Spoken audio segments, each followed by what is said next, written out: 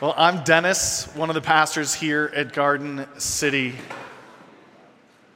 So glad that all of you are here with us this morning.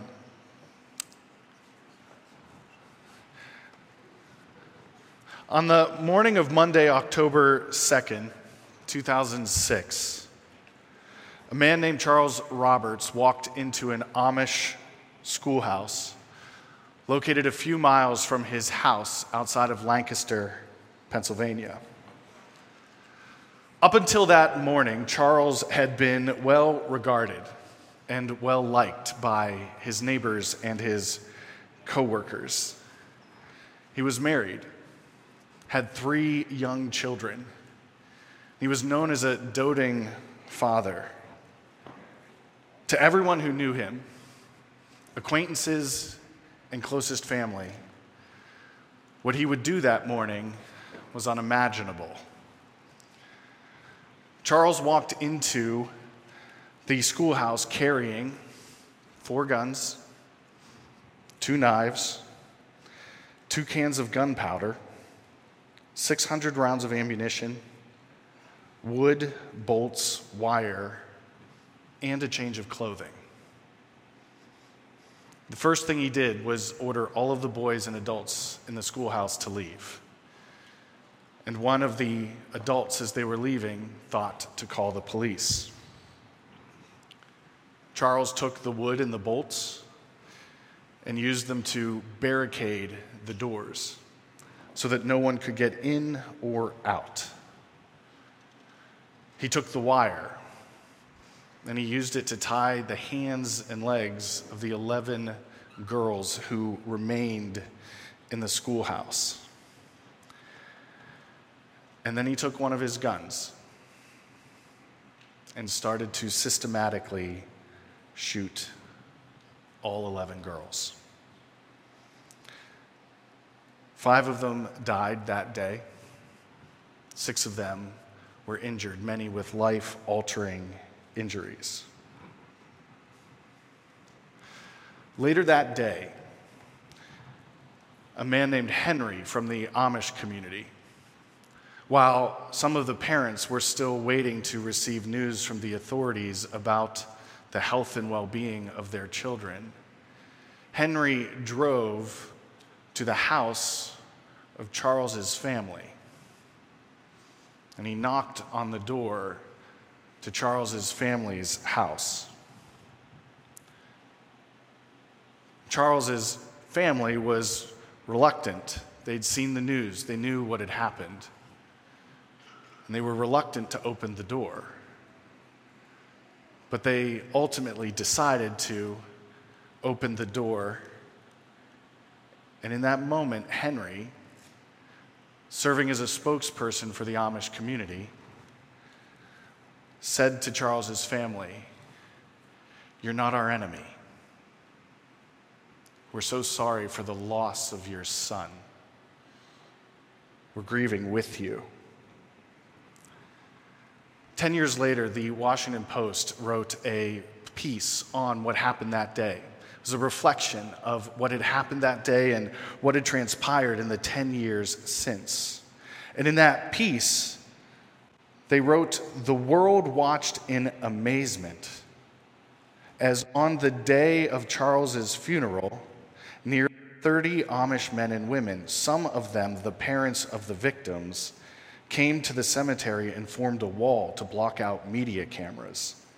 Parents whose daughters had died at the hand of their son approached Charles's family after the burial, mourning with them and offering their condolences."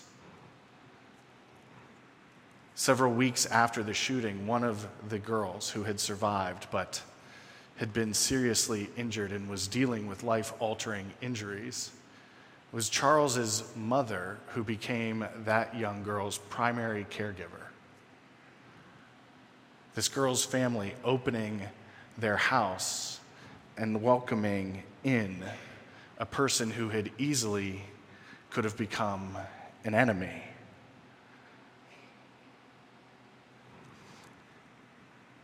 It's an astonishing story of forgiveness, redemption, and renewal. It's staggering almost. To me, that kind of forgiveness seems almost supernatural. It seems like a miracle that a person in a community could extend that kind of forgiveness.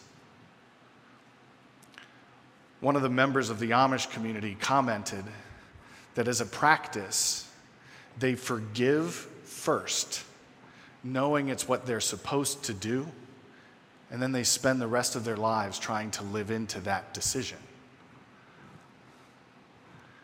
That kind of forgiveness, that kind of miracle, it makes me want to move closer, to look deeper, to try and make sense of how this kind of thing can happen and what it means.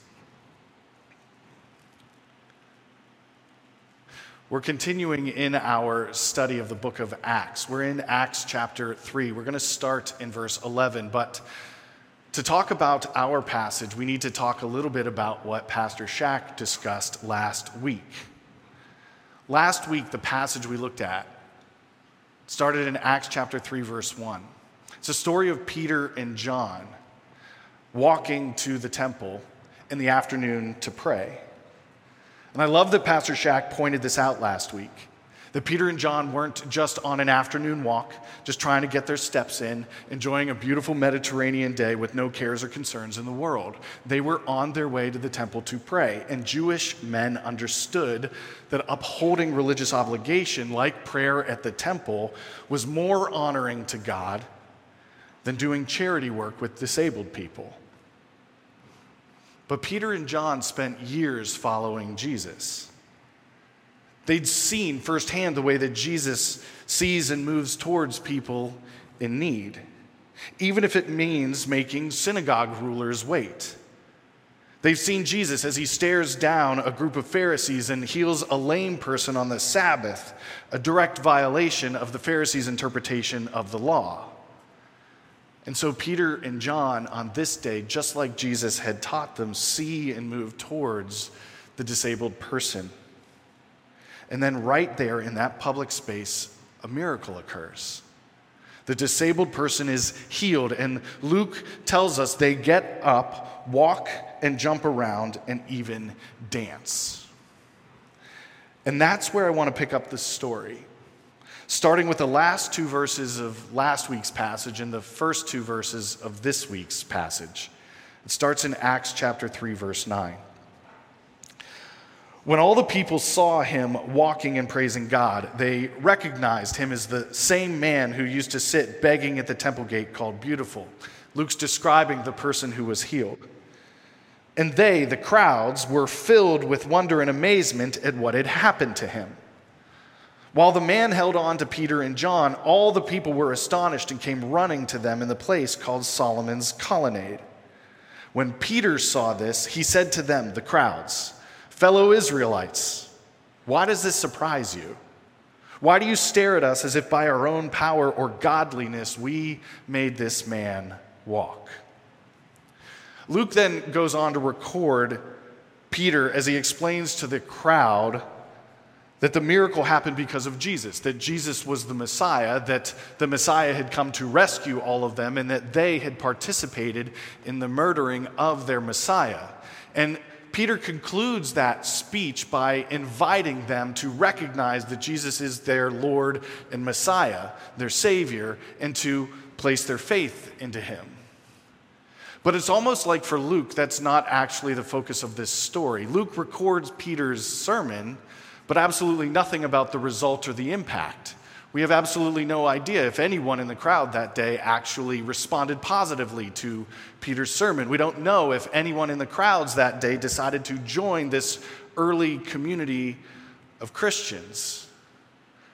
It's almost like that part of the story, the response, is not what is important. And for our sake this morning, I'm not actually going to focus on Peter's speech, because in form and structure and content, it's very similar to the speech that Peter gave on Pentecost, where the Holy Spirit fell on all of the apostles, and they went out into the streets speaking in foreign languages, and crowds gathered, and Peter then preached the gospel to them. If you're interested in that, you can go back a few weeks on our podcast and listen to that sermon. What I'm interested in today for our conversation are 4 words: wonder, amazement, astonished, and surprise. And just so that we're all on the same page about those 4 words, even though they are pretty self-explanatory, I want to make sure that we know what Luke intended those words to mean in his original writing. The word wonder in the original Greek means awe. That this miracle produced awe in the crowds who saw it. Amazement means bewildered. So they're bewildered by what they've seen. It's amazing to them, it's caused awe in them, and also this sense of curiosity. Astonished, in our English language, we actually miss how much emphasis is being placed on this. It means utterly astonished. So it's like astonished, but at a 10. And the word surprise actually means marvel. So the crowds see what has happened and they respond with awe and curiosity. They're utterly astonished and they're marveling at what they see in front of them. 4 words in 4 verses, all used to describe the crowd's reaction to the man's healing. The crowd see the man walking, jumping, and dancing in the temple courts. And their response is to be astonished. And what we see here is actually a pattern in the book of Acts. There's a miracle that's performed by an apostle, and then a crowd gathers as a response to that miracle, and then one of the apostles begins to explain that miracle to the crowds. And in that explanation, the apostles always talk about Jesus. And in all of it, the apostles aren't passengers to the action. They're necessary parts of it. The Spirit works through the apostles, not apart from them. The Spirit empowers the apostles to perform the miracle. The miracle amazes and astonishes the people who were watching, who then gather around the apostles, seeking an explanation. And then it's the apostles who are always the ones who give an explanation of what has happened and how it all points back to Jesus. Church, miracles draw crowds. They don't make converts. Miracles draw crowds, but they don't make converts. Miracles create opportunities for the people of God to talk about Jesus. The miracles don't happen apart from the apostles. The miracles aren't understood apart from the apostles. And people don't come to faith apart from the apostles. The Spirit, who is alive and at work in and through the apostles, empowers them to live these lives that are astonishing to the crowds and onlookers in their lives. They live astonishing lives that create surprise and create wonder in people who are far from Jesus. I'm not sure our neighbors need more Christians who prioritize the law over love. I'm not sure our neighbors need more Christians more interested in religious obligation than people. Our neighbors don't need more Pharisees. We need Christians who will live astonishing lives today. And I don't mean astonishing in only a supernatural sense. I started by telling a story about a community of people who forgave someone who easily could have been made into an enemy. Peter and John in this story, they see a person in need and they stop what they're doing and move towards them. The earliest Christians, if we look back through church history, the earliest Christians elevated women and slaves to be equals, to be members of their community, something that onlookers in the Roman Empire would have noticed and thought, that's an astonishing way to live, because they are upending the cultural order. The earliest Christians valued human life, literally taking children who had been, and this is true, literally taking children who had been left out with the trash to die, and they'd take them home as their own and raise them. Everyone in the Roman Empire would have seen that and noticed there's something really different about these individuals. They cared for the poor and vulnerable across the Roman Empire with such generosity and hospitality that Julian, a Roman emperor, actually complained about it. He's recorded in history as saying, the Christians take better care of our poor than we do. Unless we forget, the Roman Empire was the wealthiest, most powerful empire on the planet at the time. And in the 2nd century, when an epidemic swept through the Roman Empire, Christians didn't leave. They stayed, and they cared for the sick and risked their own lives, and in the process of that, saved thousands of lives, physically and eternally. Every one of these acts, in their time and in their culture, was astonishing. Every one of these acts surprised people and caused them to wonder. Every one of these acts resulted in some people who were far from Jesus being led into a relationship with Jesus. We don't always need supernatural miracles to astonish people. I think that's something that some of us might need to hear and really hold on to. Because we've been taught in some ways that in order for us to really see God move, to really see neighbors and neighborhoods transformed, we need a miracle to almost fall from the sky and just happen. And yet what we see here in the book of Acts is that oftentimes the miracle, the thing that astonishes the crowd, comes through the regular everyday lives of the apostles.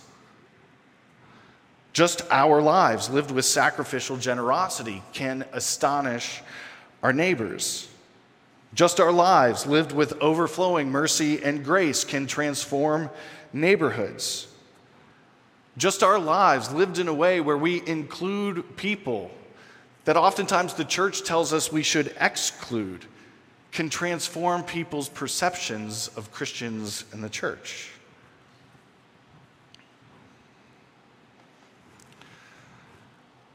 Last school year, Allegheny Traditional Academy, it's a elementary school that's here in the north side. 4 of my kids attend it. Lots of kids who attend Garden City are a part of it. Last year, they were hosting a musical. And a few weeks before the musical was supposed to be performed, a partner organization backed out, and with that, basically said, the money that we had committed to helping with the production, we're not going to be able to give it to you. And a few weeks before that performance, the principal of the school held this parent meeting and brought all the parents of all the kids who were in the musical together in one room. There's over 100 kids that were in that musical. And the principal explained to all of the parents that this partner backed out, it leaves this funding gap for them, and they weren't sure at all how they were going to make that money up. They knew that they needed to go forward with the show because there were hundreds of kids who had already given months to it. But they were thinking about, we're going to have to start charging money for things we didn't think we were going to charge money for, and we're going to have to charge more money for tickets. And I was at the parent meeting because Jay and Joel were in that play, in the musical. And the next morning, I talked with Pastor Shack, and both of us agreed that we think being a good neighbor means stepping in when there's needs. And so we, as a church, stepped in and made a significant financial contribution to ensure that that musical would happen just as it was planned. And later that week, a faculty member from the school who was involved in the musical saw me at parent pickup, waiting for Jay and Joel. And they came up to me and literally, emotional, asked, why would a church do this for us? And I answered, because we love what you're doing, because we think you're heroes, because we think God sees all of these kids and cares about them and is like proud of them for this musical that they're putting on. And I don't think God would want to see the musical not happen. And so because we love what you're doing and we love the kids and we think God would do this, we are going to, that's why. This Wednesday, just this past Wednesday, I know I don't look like I would do this, but I coach soccer. So I'm one of Joel's soccer coaches. And on Wednesday night, after practice, this young person who was on my team came over to where I was standing with a group of coaches and offered a cookie. She just had a bag of cookies, and she said, I baked cookies for all of the coaches. Would you like one? And all of us, except for the one with a gluten allergy, said yes. And I got that cookie. But one of the coaches just asked the little girl, why'd you make cookies for us? And in this perfect, 8-year-old, cute, little, shy way, she just kind of shrugged her shoulders and went, Jesus, and ran away. One of those coaches who I've known for years, who does not follow Jesus, looked at me like I had something to do with it. I was like, it's not me, sorry. And I kid you not, he just kind of looked and he's like, Jesus. I don't know about him. Makes good cookies, though. We don't always need supernatural miracles to astonish people. Just lives lived with sacrificial generosity can cause people to marvel. Just lives lived with mercy and grace can produce awe. This week at our neighborhood group, we were talking about the things that astonish people. And one of the women in our group said, just a person living a compelling life, just a person who's actually going to live what they say they believe, that would be enough for me. Church, we need Christians who will live astonishing lives today.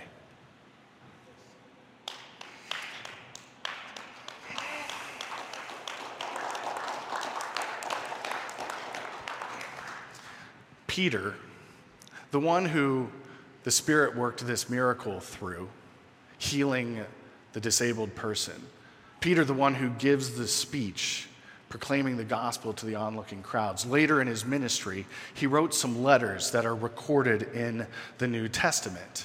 And in his letter that we know as 1 Peter, he wrote this: Dear friends, I urge you as foreigners and exiles to abstain from sinful desires which wage war against your soul. Live such good lives among the pagans that though they accuse you of doing wrong, they may see your good deeds and glorify God on the day he visits us. Dear friends, that's you and me.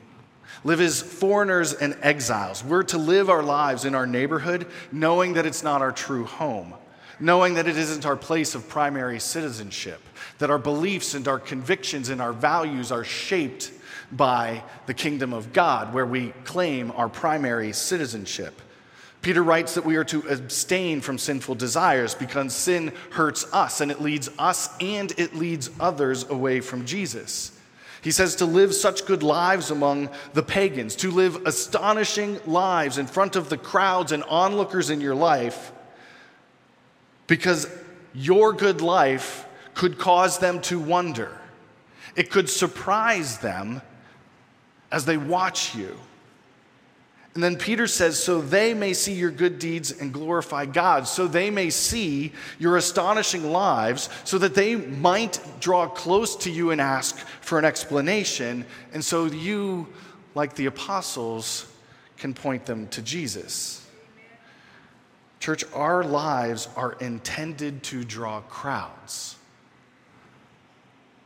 But our lives without words won't make converts.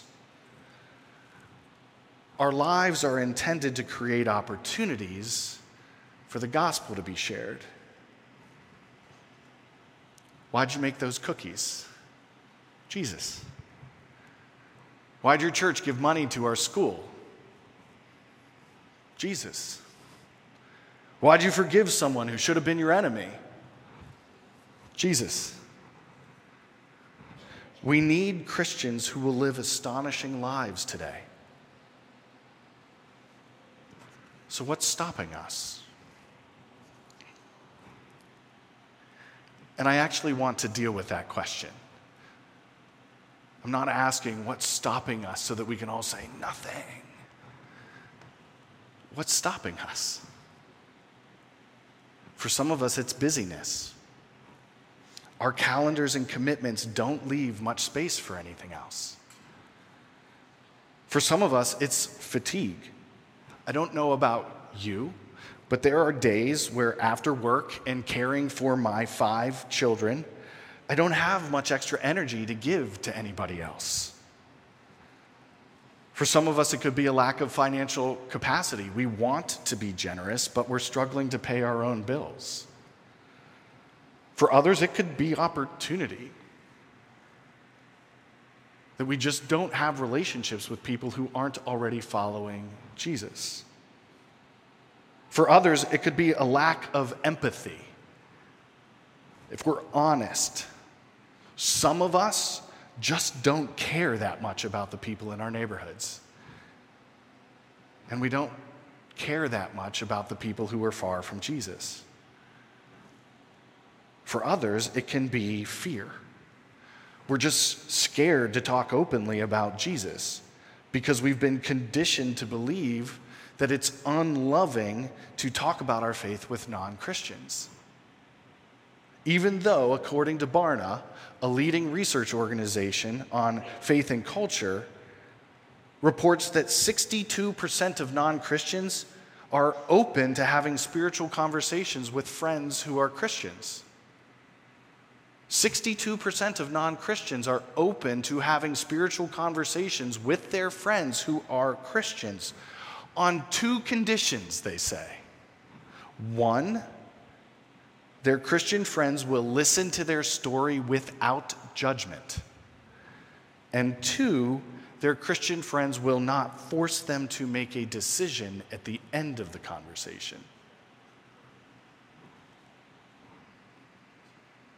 Literally listening well to our non-Christian friends can be astonishing. So, this week, knowing all the realities that can stop us from leading astonishing lives, what is one thing you can do? One thing that you can do that might astonish the onlookers in your life. I'm not thinking grand gesture. If we're being really honest with each other, I'm setting the bar low. What's one thing you can do? Is it inviting a coworker that you've never had lunch with before to go out to lunch with you this week? You're gonna go anyways. Maybe invite someone new. Is it inviting a neighbor just to go on a walk with you? Is it planning a cookout and inviting your neighbors to it? Is it texting someone and just grabbing a beer with them and sitting and listening to them? Is it offering a ride to someone who needs it? Is it meeting a financial need of a person in your life? What's one thing that you can do this week, church. Because we need Christians who will live astonishing lives today. Let's pray. Father, thank you so much that we could have this opportunity. Would you please in this moment just settle your words and your truth into our hearts? Father, what you would have for us in this moment, would you settle it into our hearts? We pray in Jesus' name. Amen.